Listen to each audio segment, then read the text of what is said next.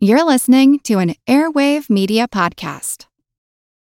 Without the ones like you, who work tirelessly to keep things running, everything would suddenly stop. Hospitals, factories, schools, and power plants, they all depend on you. No matter the weather, emergency, or time of day, you're the ones who get it done. At Grainger, we're here for you with professional-grade industrial supplies. Count on real-time product availability and fast delivery. Call, click Grainger.com, or just stop by. Grainger, for the ones who get it done. As a longtime foreign correspondent, I've worked in lots of places, but nowhere as important to the world as China. I'm Jane Perlez, former Beijing bureau chief for the New York Times. Join me on my new podcast, Face Off, U.S. versus China, where I'll take you behind the scenes in the tumultuous U.S.-China relationship. Find Face Off wherever you get your podcasts. Warning. This episode, again, unfortunately, discusses harm to children, as well as self-harm. Listener discretion is advised.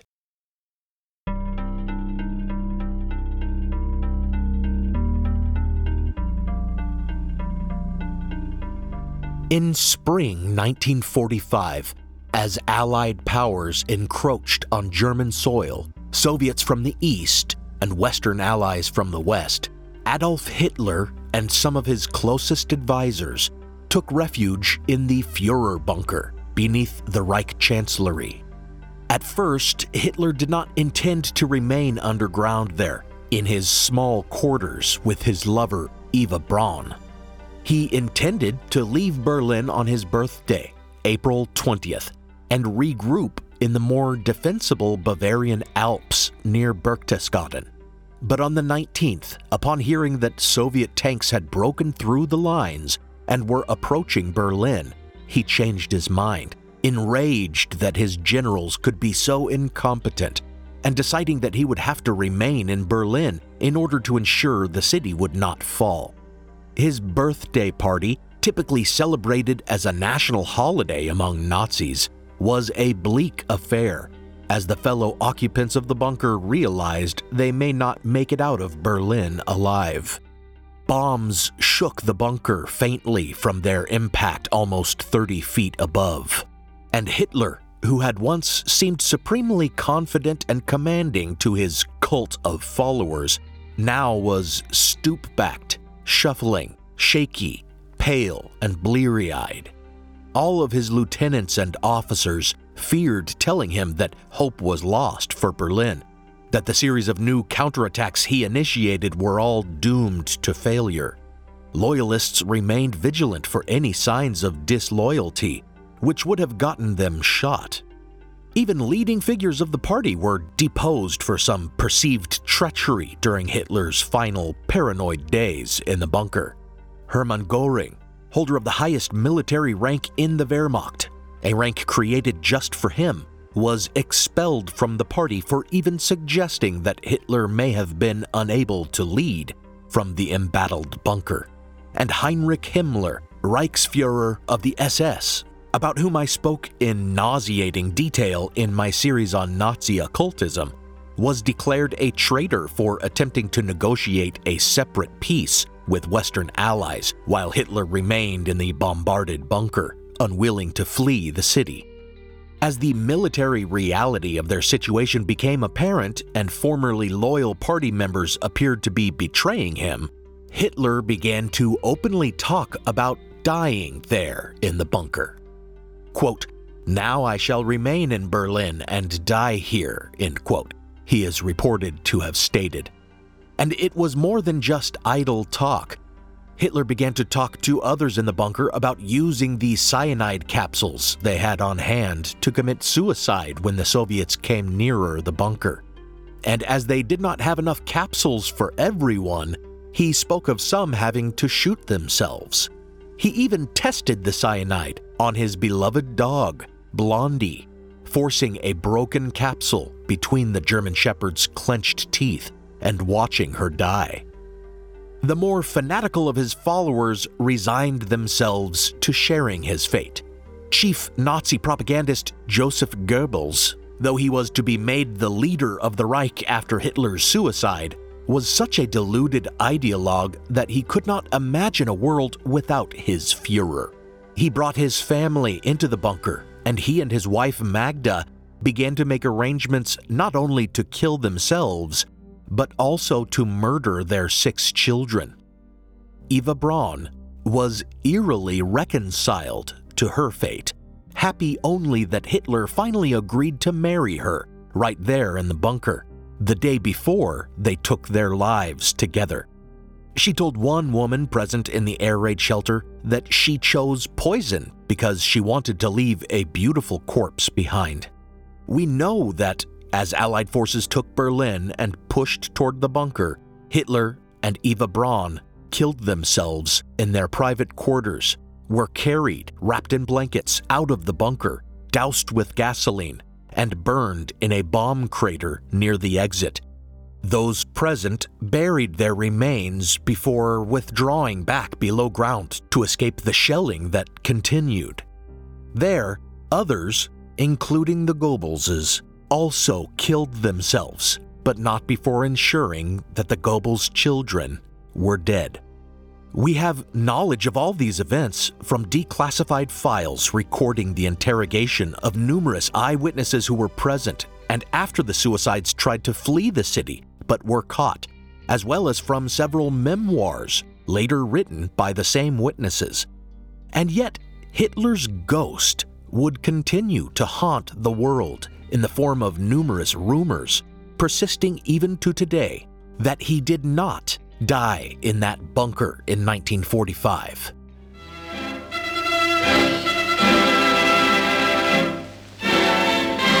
Outside Hitler's air raid shelter at the Chancellery is the spot where the bodies of Hitler and his alleged wife, Eva Braun, were said to have been burned. An SS man says he saw the bodies soaked in petrol and watched them burn. Is this the end of the Hitler legend, or is it just another story? Maybe his ghost will turn up someday and give a repeat performance of those balcony rantings, now the delight of Allied soldiers.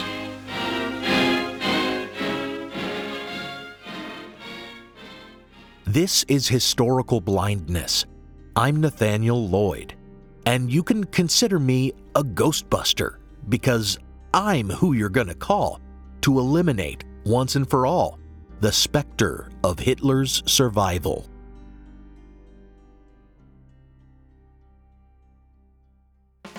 Hi there. This important message is for all of my listeners. If you've been listening to the podcast, you know I've struggled a bit to find a wide audience, and I really want to help more listeners find the show. Additionally, I want to get to know you listeners who are already on board a bit better, so that hopefully I can improve the listening experience for you. For the next 2 months, I'm conducting a survey to get to know you and your interests, and to gauge what you think of the podcast.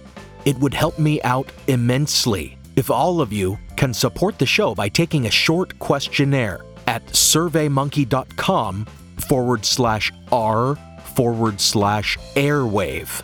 You just choose Historical Blindness from the list of podcasts at the top of the page and answer the questions. It'll only take a few minutes, and your feedback will help me better tailor the show and its sponsors to your interests. And there's one spot where you can tell me whatever you want to tell me. And as an added incentive to help me out with this, you'll be entered to win a $500 Amazon gift card when you complete the survey. Again, this is for all listeners. Go to surveymonkey.com/r/airwave or click on the link in the episode notes. Thanks for being an active listener of the podcast. Before the episode, I want to thank my new patrons, Eden Chubb, Mad Viking God, Mark Cope, Catherine Tier, Amma, Martin Robusto, Rebecca Jordan, and Sarah Petricelli. I really appreciate all my patrons. And if you haven't yet filled out the short listener questionnaire at surveymonkey.com/r/airwave, then please click on the link in the episode notes. If you pledge on Patreon, you can get ad-free and exclusive episodes. I always release one minisode a month, at the very least, but I often drop one after each episode. For example, I released a minisode after each installment of my series on the Lindbergh baby kidnapping plot, one about hoaxes perpetrated against Lindbergh regarding the kidnapping of his child, and another about people who claim to be the Lindbergh baby. Patron feeds also get episodes early, and as mentioned, their episodes are not interrupted by advertisements or Patreon pitches like this. So visit patreon.com/historicalblindness and support the show. Or you can support the show by making a one-time donation at historicalblindness.com/donate, or at the PayPal link in the show notes, or on Venmo at historicalblindness. Now, on with the episode.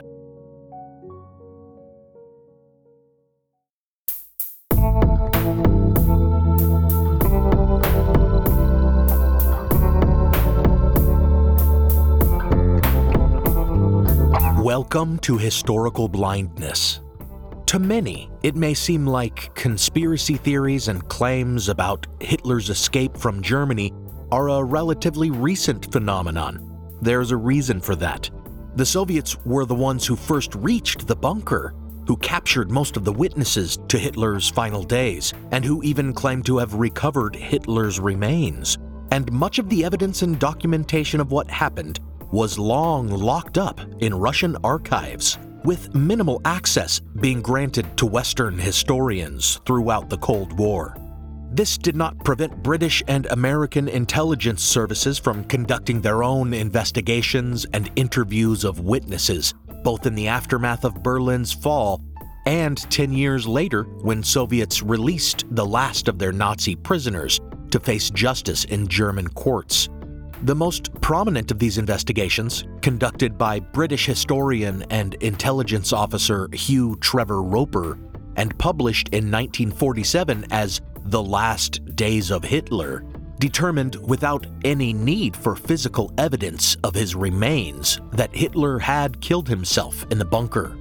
Trevor Roper's conclusions remained consensus history, with only some minor disagreement about whether Hitler had shot himself or taken poison. In the year 2000, after the collapse of the USSR and the rise of young KGB Lieutenant Vladimir Putin to power, some effort was made to open the archives, specifically those relating to the death of Hitler, in order to remind the world that they had Russia to thank for his downfall. In a Moscow exhibition called Agony of the Third Reich, The Punishment, they displayed numerous top-secret reports and photographs to recreate the events in the bunker, and their pièce de résistance, a skull with a bullet hole in it, claimed to be Hitler's, appeared to settle the matter of whether Hitler had shot himself. However, in 2009, on behalf of a History Channel program called Mystery Quest, University of Connecticut archaeologist Nicholas Bellantoni examined a fragment of this skull provided by the producers of the program and determined that it actually belonged to a woman. From there, the floodgates to conspiracy were opened. The most popular book to claim that Hitler escaped the bunker was and remains Grey Wolf, The Escape of Adolf Hitler. And its success has spawned others, like that of far-right conspiracist Jerome Corsi, prominent proponent of the Swift boat claims about John Kerry, birther claims about Barack Obama, and claims of deep state conspiracy against the Trump administration. And most recently, a whole book full of climate change denialism, a book distributed by Simon & Schuster. Come on, Simon & Schuster. If you're going to sell harmful garbage like that, at least try to balance it out by giving me a book deal. And not to be outdone by conspiracist book publishers, the History Channel has been back in the game with Hunting Hitler, which they gave 3 full seasons and a feature-length special between 2015 and 2020.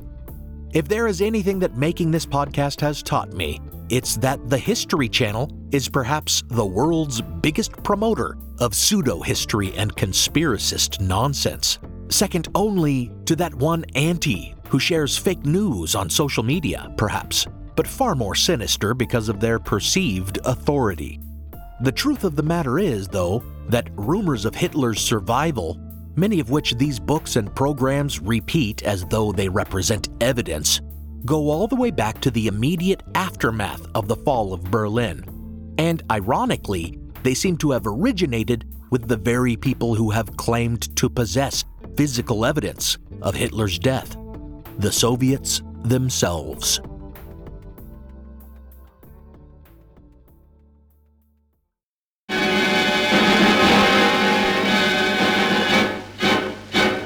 This is how Russia battered open the door of Berlin in the last weeks of April, the city's last days as the capital of Hitler's Reich.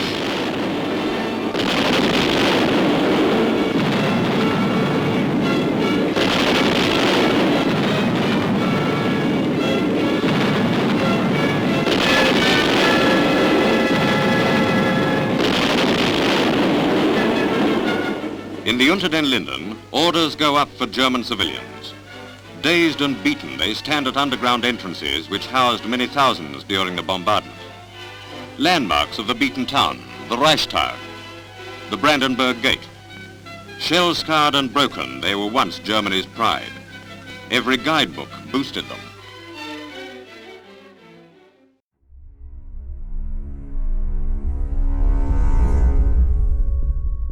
On the 1st of May, 1945, Russians received an official message from Goebbels to the effect that Hitler had taken his own life and that power had been transferred to others, including himself. He made no mention of the fact that he intended to kill himself as well. Stalin's reaction is recorded in a reply message to his general in charge of the siege of Berlin. Quote, "So that's the end of the bastard. Too bad he couldn't be taken alive." End quote. Efforts immediately turned to recovering his body. The next day, the Red Army finally penetrated the bunker and discovered the bodies of those who had killed themselves after Hitler and Eva Braun's funeral. Generals Wilhelm Bergdorf and Hans Krebs, a head bodyguard of Hitler's Franz Schädel, and Joseph and Magda Goebbels. They also found the corpses of the 6 Goebbels children. The next day, they discovered more bodies in an oak water tank, and one of them, who had been shot right between the eyes, looked remarkably like Adolf Hitler, with the little mustache and everything. Soviets sent this corpse to Moscow, presuming it to be the Führer's body. The day after that, as they sifted through the crater near the bunker exit, some legs were seen, but believing they had already recovered Hitler's corpse, these burnt remains, which are now believed to have been Hitler and his wife, were covered back up. On the 5th of May, after learning that the body they had discovered in the tank was probably that of Gustav Wheeler, a look-alike who had previously been arrested for impersonating Hitler and may have been executed and left as a decoy, the search resumed. So the burnt remains of a man and woman were removed from the crater. Russian intelligence services, who would capture and interrogate all the most important witnesses to Hitler's death, would confirm that these bodies were those of Hitler and Eva Braun, and would collect further evidence based on the testimony of Hitler's dentists to positively identify his corpse. Their forensic examination would assert that they both died of cyanide poisoning. All of this was kept as a state secret, however. The bodies themselves were spirited away by the Soviet counter-espionage group Smersh, and after their identification and autopsy, they were buried anonymously in the little German town of Rathenau. And then, strangely, despite accepting intelligence reports that confirmed Hitler's death, as well as the recovery and identification of his corpse, Joseph Stalin started telling the world that Hitler had escaped.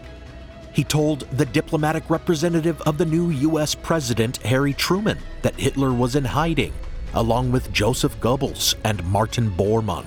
all of whom had escaped the bunker, something he must have known was certainly not accurate in the case of Goebbels.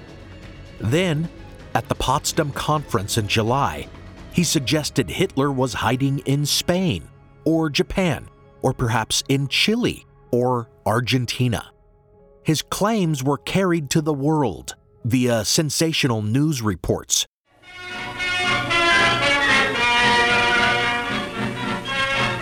The entrance to Hitler's air raid shelter. It was just outside that the bodies of Hitler and Eva Braun are said to have been destroyed. At any rate, that's one story, but we can all form our own opinion as to whether these are relics of the event or not. The Germans said petrol was poured over their bodies and they were burnt. It might be true, it might not. We see the birth of a myth here, as Stalin's claims were thereafter trumpeted to the world by the eager press, and soon belief in Hitler's escape from Berlin was widespread.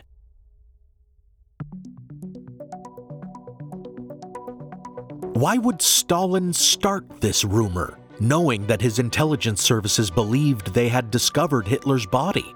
Some have suggested that Stalin really believed what he claimed, that he doubted his own intelligence services reports, or felt the autopsy results could not be relied on.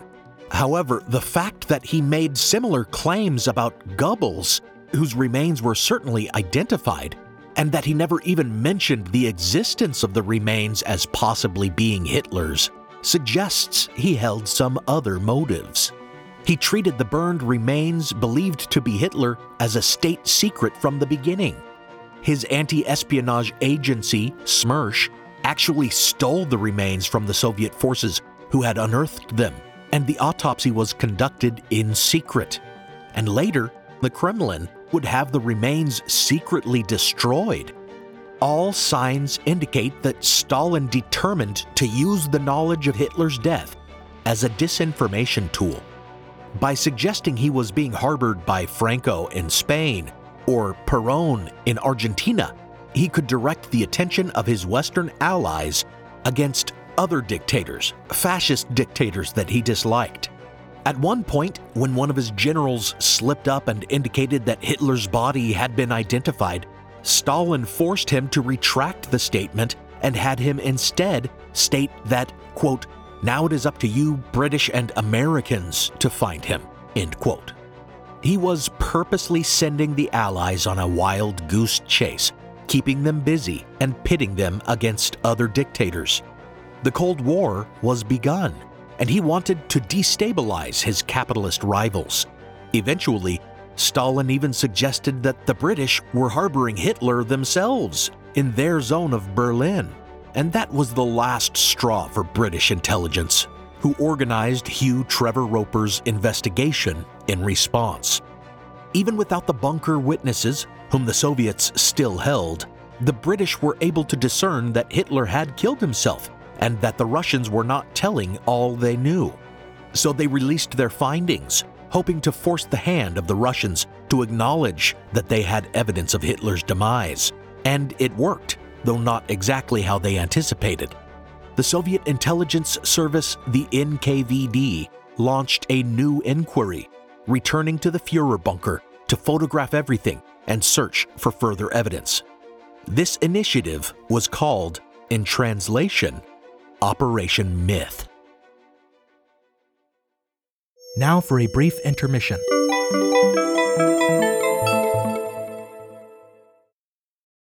Without the ones like you, who work tirelessly to keep things running, everything would suddenly stop. Hospitals, factories, schools, and power plants, they all depend on you. No matter the weather, emergency, or time of day, you're the ones who get it done. At Grainger, we're here for you with professional-grade industrial supplies. Count on real-time product availability and fast delivery. Call, click.Grainger.com, or just stop by. Grainger, for the ones who get it done. Hello, I'm Peter Laws, the host of the hit podcast Frightful, which offers very scary true stories. But as I research that show, I keep finding other true tales that aren't so terrifying and yet are fascinating and often deeply moving. That's why I launched a second podcast called Our Curious Past, telling forgotten incidents from history told in immersive audio with music, sound effects, and on-location recording. For example, you can join me on location in an underground nuclear bunker in England as I learned how Britain prepared for the potential of war in the 1980s. I loved recording on location in Transylvania to uncover the history of this beautiful and spooky land beyond the forest, and I was particularly touched by the big response to my episode on the Nazi massacre of Oradour-sur-Glane, an entire French village that was invaded by the Nazis in 1944. To be honest, it was sometimes hard to narrate that without breaking into tears. So why not join me, Peter Laws, by searching our curious past in podcast apps? Because, sometimes it's the unique moments from another person's yesterday that helps us understand ourselves today.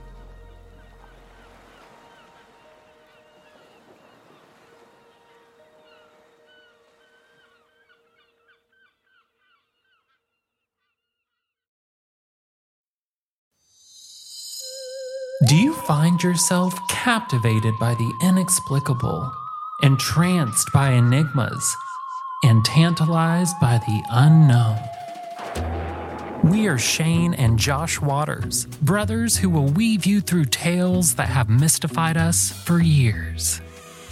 From haunted hotels to inexplicable disappearances, our episodes offer you a panoramic view of the world's greatest mysteries, leaving no stone unturned, no clue unnoticed. With a gripping narrative, we invite you to join us on a journey into realms of the unexplained. We're unraveling the mysteries that have perplexed humanity for ages. So, armchair detectives, curious minds, and seekers of the strange, it's time to put on your headphones and dim the lights. Dive into the uncanny world of the Mystery Inc. podcast and prepare for a journey into the unknown that you'll never forget. And remember, some mysteries are better left unsolved, but not unexplored. Now, back to the show.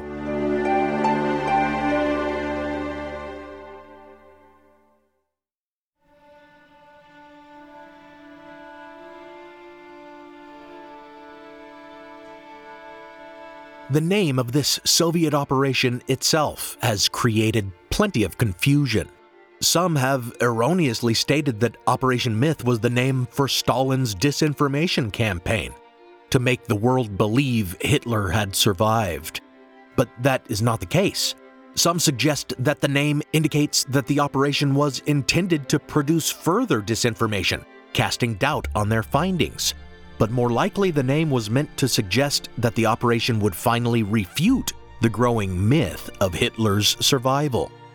In any case, their investigation collected further evidence of Hitler's death, much of which contradicted the claims of their rival intelligence branch, SMERSH, who had asserted in their report that Hitler had killed himself with poison. They collected pieces of a couch with blood stains on it, which they tested and asserted were of Hitler's blood type. Sifting through the earth of the crater from which the burnt remains believed to be Adolf Hitler and Eva Braun had been unearthed, they also discovered the skull fragment with the bullet hole in it that would cause such controversy years later. Finally, they hauled key witnesses out of their Soviet prisons to interrogate and cross-interrogate them again. Heinz Linge, Hitler's valet, Hans Bauer, his personal pilot, and Otto Gunsche, his aide-de-camp. These were the witnesses in the bunker whom Hugh Trevor Roper most wanted to question, and from them they confirmed that Hitler and Eva Braun had withdrawn to their room to kill themselves, that there was blood on the floor and wall afterward, as well as the strong smell of almonds indicating the presence of cyanide poison, and that they afterward were carried out in blankets to be burned outside the bunker. Not all the witnesses recalled hearing a gunshot, but still, much of the evidence indicated perhaps some combination of poisoning and self-inflicted gunshot wound had occurred. But this did not accord well with SMERSH's supposed autopsy findings that both had poisoned themselves, which findings may only have been what they believed Stalin wanted to hear, that Hitler had taken a coward's death rather than a more soldierly death. When the NKVD operatives conducting Operation Myth requested access to the burnt remains so they could conduct a new autopsy, their rivals in Smersh refused. And since the remains would later be destroyed on orders from the Kremlin, it seemed it would be impossible to ever discern whether the skull fragment with the bullet hole in it found outside the bunker was indeed from the burnt remains discovered in the same place.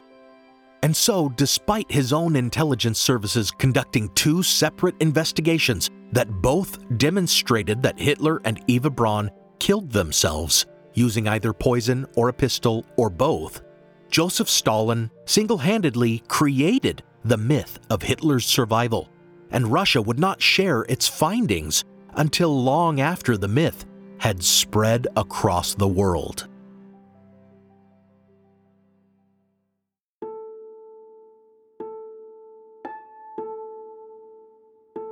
Starting later that summer, the Hitler survival rumor turned into something of a hysteria across the Atlantic when Americans, believing the sensational news reports about Hitler's escape filtering in from overseas, began suspecting everyone around them of being Hitler.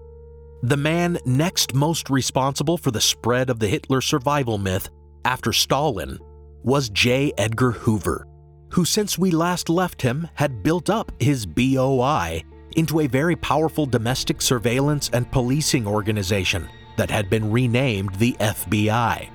As I noted in my previous episode on the business plot, Hoover was a fearmonger, constantly building up anxieties about a quote-unquote enemy within the country to justify his bureau's existence and expand its investigatory powers. Some have suggested that he really was a paranoiac, citing his interest in UFOs, his promotion of the Second Red Scare, etc. But it is not at all clear whether he really was paranoid about these supposed threats or if he only viewed them as useful threats he could point to when justifying the powers of his FBI. Like Stalin before him, it's not certain whether he really believed Hitler was still alive or just used the rumor for propaganda purposes. What we do know is that as newspapers began printing articles about Hitler sightings in America, he devoted a great deal of manpower to investigating them. And when everyday people started writing to him personally about their supposed sightings of the Führer, he responded to them and investigated. He tasked something like 1,000 agents with running down these supposed leads on Hitler, many of which can be read today from declassified FBI files obtained through Freedom of Information requests. Some were as simple as pet theories, like someone's hunch that Hitler must be in New York because that would be a good city in which to hide. And some were just the sharing of newspaper articles that speculated about his survival. The National Police Gazette, which was something of a combination of what today we would consider a men's lifestyle magazine and a tabloid rag, was the biggest purveyor of these theories and sightings. Then there were genuine leads from people who claimed to know someone who had seen him or helped him, or to know where he was, though he looked different, having shaved his signature mustache or undergone plastic surgery. Conspiracy books like Grey Wolf make much use of these declassified FBI reports, as if each provides evidence of Hitler's escape, when in fact, each contradictory report goes to prove that such sightings were false. And while conspiracists love to point to the tips the FBI received, they don't typically follow up by discussing the FBI's findings. Agents ran down every lead they received and never found convincing evidence of Hitler's presence in the US. Rather, as with their intelligence services counterparts, who were also investigating such rumors, they found that each lead could be attributed to hysteria, a desire to create a sensation, a sympathy for Nazism leading to attempts to create a myth about Hitler triumphing by surviving, a hope of receiving money for false information, the intention to falsely accuse someone that was disliked, as in a witch hunt, and good old-fashioned mental illness.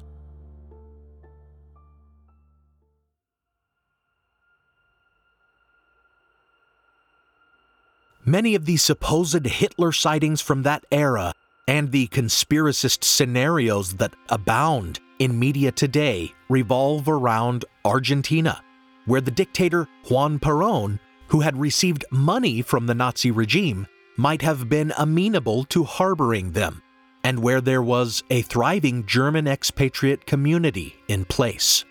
So numerous were the rumors that Hitler had been smuggled by submarine to Argentina and was living in lakeside luxury in Patagonia that J. Edgar Hoover actually sent FBI agents to Argentina to investigate. On its surface, this theory holds some merit because there were known escape routes, known as rat lines, for Nazis fleeing Europe, and Argentina did harbor some extremely high-level Nazis, including Adolf Eichmann, a major architect of the Holocaust, and Joseph Mengele, a ghoulish doctor who performed horrifying experiments on concentration camp prisoners and was called the Angel of Death. However, in order to even entertain the notion that Hitler escaped via rat line to Argentina, we must disregard the evidence for his suicide that came to light following Hugh Trevor Roper's investigation, and has continued to come to light ever since, which I will try to sum up shortly. It is true that some present in the bunker did flee after the suicides, but none actually escaped. For a long time it was rumored that Martin Bormann, the head of the Nazi Party Chancellery, who did indeed flee the bunker, had escaped allies. Because of this, he was tried for war crimes in absentia in Nuremberg. But eventually, this rumor too was laid to rest with the discovery of his remains in 1965, remains that were confirmed by DNA testing to be Bormann's in 1998. Thus, there is no evidence that Hitler or other major figures present in the Führer bunker escaped to Argentina.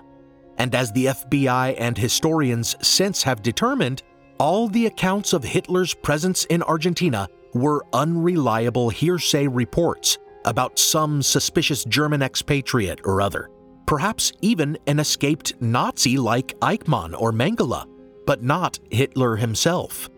Yet that has not stopped conspiracists like the authors of Grey Wolf or the producers of Hunting Hitler from spinning yarns about Hitler and Eva Braun settling in some picturesque lakeside mansion and raising a daughter together, while Hitler plotted a quote-unquote Fourth Reich, all of which is pure fantasy. The evidence overwhelmingly favors Hitler dying by suicide and being burned outside his bunker, as Linge, Bauer, and Gunsche all independently swore under grueling interrogation to have happened.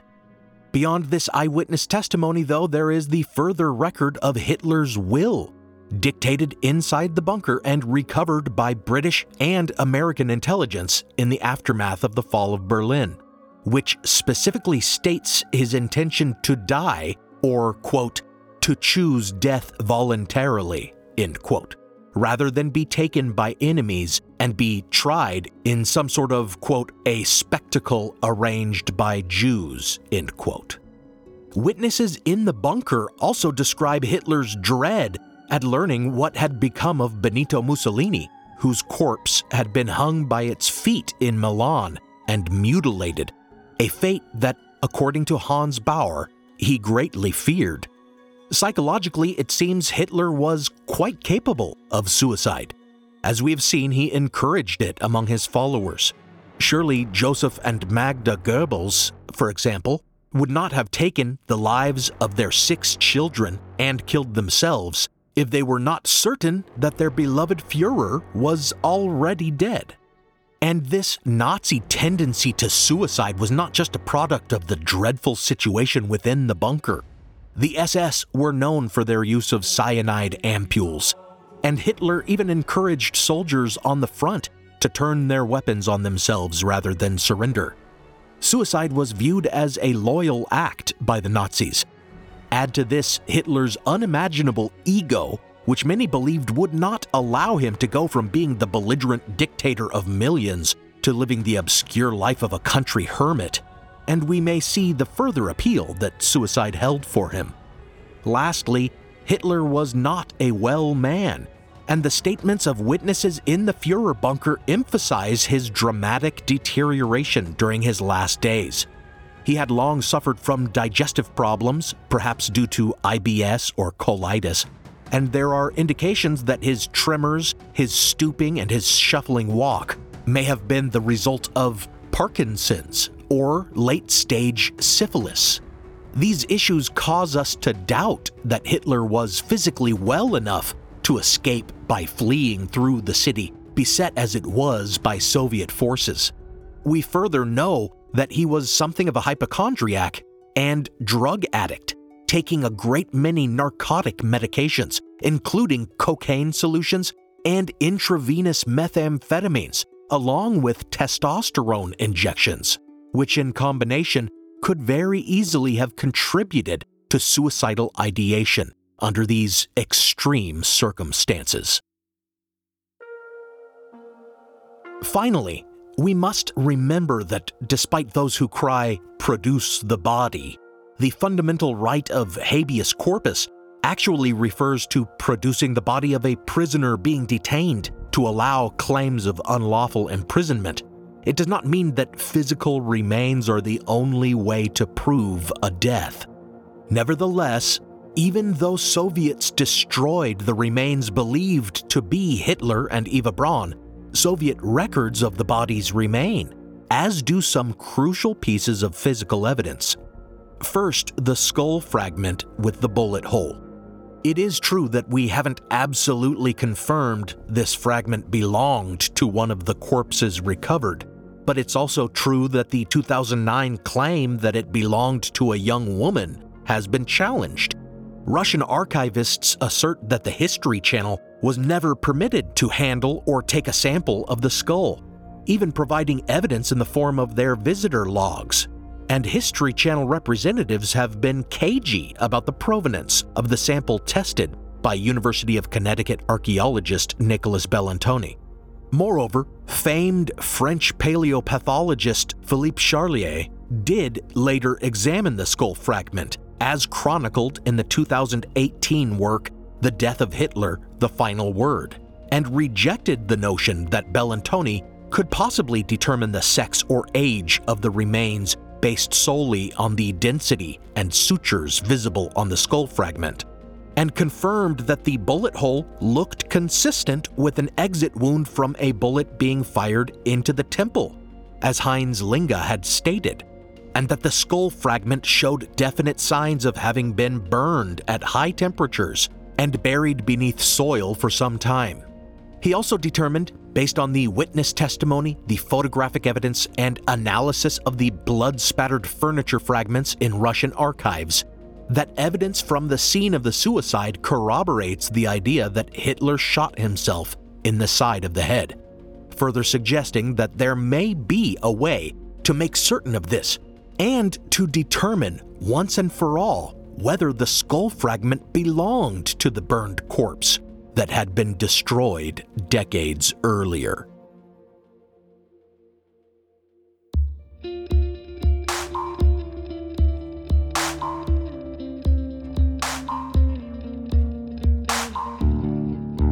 As it turns out, the teeth and a portion of the jaw taken from those burned remains that were recovered from the crater and identified by Hitler's dentist as belonging to him remained in a separate archive of Soviet records, further demonstrating how divided the investigation had been between rival Soviet intelligence agencies. Charlier suggested that the teeth could be matched to the skull fragment, and if there were no trace of gunpowder on them, a case could be made that Hitler shot himself, not in the mouth, as some said, but in the temple, as Linga had said, and that the teeth could further be tested for traces of cyanide. With the help of the authors who had worked to get him access to the separate archives, Charlier was able to examine the teeth and jaw fragment as well. His findings were published in 2018 in the European Journal of Internal Medicine. Morphological analysis showed that the jaw may belong to the same remains as the skull fragment, that no gunpowder residue was present on the teeth, and that there is evidence consistent with the interaction of cyanide with the fillings. These findings are not certain, as DNA testing would be required to determine with any certainty that the skull fragment and jaw were from the same individual. And that individual's cause of death still cannot be pinpointed as either self-inflicted gunshot or cyanide poisoning, but it must be remembered that the teeth were identified in detail by Hitler's dentists, who drew pictures of not only his teeth, but also the unusual dental prosthesis they installed for him. Furthermore, Charlier was able to compare them to X-rays of Hitler's face that had since been discovered, allowing him to confirm they were Hitler's teeth and jaw. This, in conjunction with the overwhelming amount of witness testimony, is enough to prove to any but the most congenitally distrustful that Hitler did not effect some daring or triumphant escape, but rather that he died a coward's death in a hole in the ground, taking women and children with him. And it is very telling that Bellantoni, the archaeologist who claimed to have debunked the skull fragment, as well as the quote-unquote experts interviewed on hunting history, all publicly denied actually believing that Hitler survived the bunker after the 2018 publication of Charlier's findings. According to them, they weren't actually saying Hitler had escaped. They had been careful not to say that.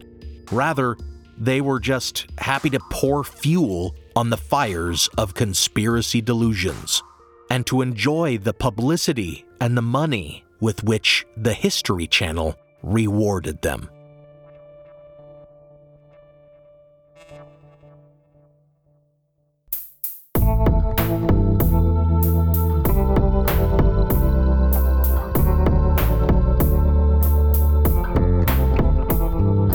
Thanks for listening to Historical Blindness. Once again, please support the podcast by taking the short listener questionnaire at surveymonkey.com/r/airwave, or click on the link in the episode notes. Check out the blog post for this episode, which should go up on historicalblindness.com sometime before the next episode, for further reading, related imagery, and a transcript. As always, thanks go out to my partner patrons, Diane Lane, Joe Escott, Sean Munger, Devlin Hoff, Michael Markham, Jessica Reeves, Fred from Colorado, Robin N., Mateo M. Impey, Rebecca, Don Mundus, Eunice Allen Bradley, Juliette O'Connor, Jonathan Williams, Joshua Ludington, Logan Houlihan, Lily Powers, Lonnie Coffer, Nancy, and Ralph Fenn. I know that if any of you loyal supporters of this program ever watch the History Channel, you must do so with a healthy skepticism, if not with naked resentment, as I do. This podcast is part of the Airwave Media Podcast Network. Visit airwavemedia.com to listen and subscribe to their other fine shows, like friend of the show The Conspirators, and a podcast relevant to this episode, History of the Second World War. Some music on this episode is copyright Alex Kish. Visit alexkishmusic.com and contact him to get compositions for your own projects. Additional music from Kai Engel, licensed under a Creative Commons Attribution license. Check out the show notes for a list of the tracks used. You can support the show by pledging on Patreon or on PayPal. Find those links in the show notes, or find me on Venmo at Historical Blindness. Until next time, remember that the History Channel can be ranked alongside Joseph Stalin as one of history's biggest promoters of lies. Come at me, History Channel. Unless you want to give me a lucrative programming deal, then let's talk.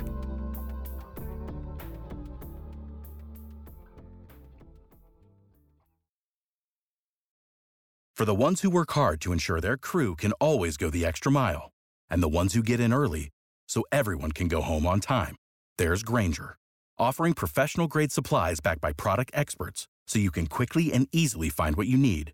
Plus, you can count on access to a committed team ready to go the extra mile for you. Call, Click Grainger.com or just stop by. Grainger, for the ones who get it done.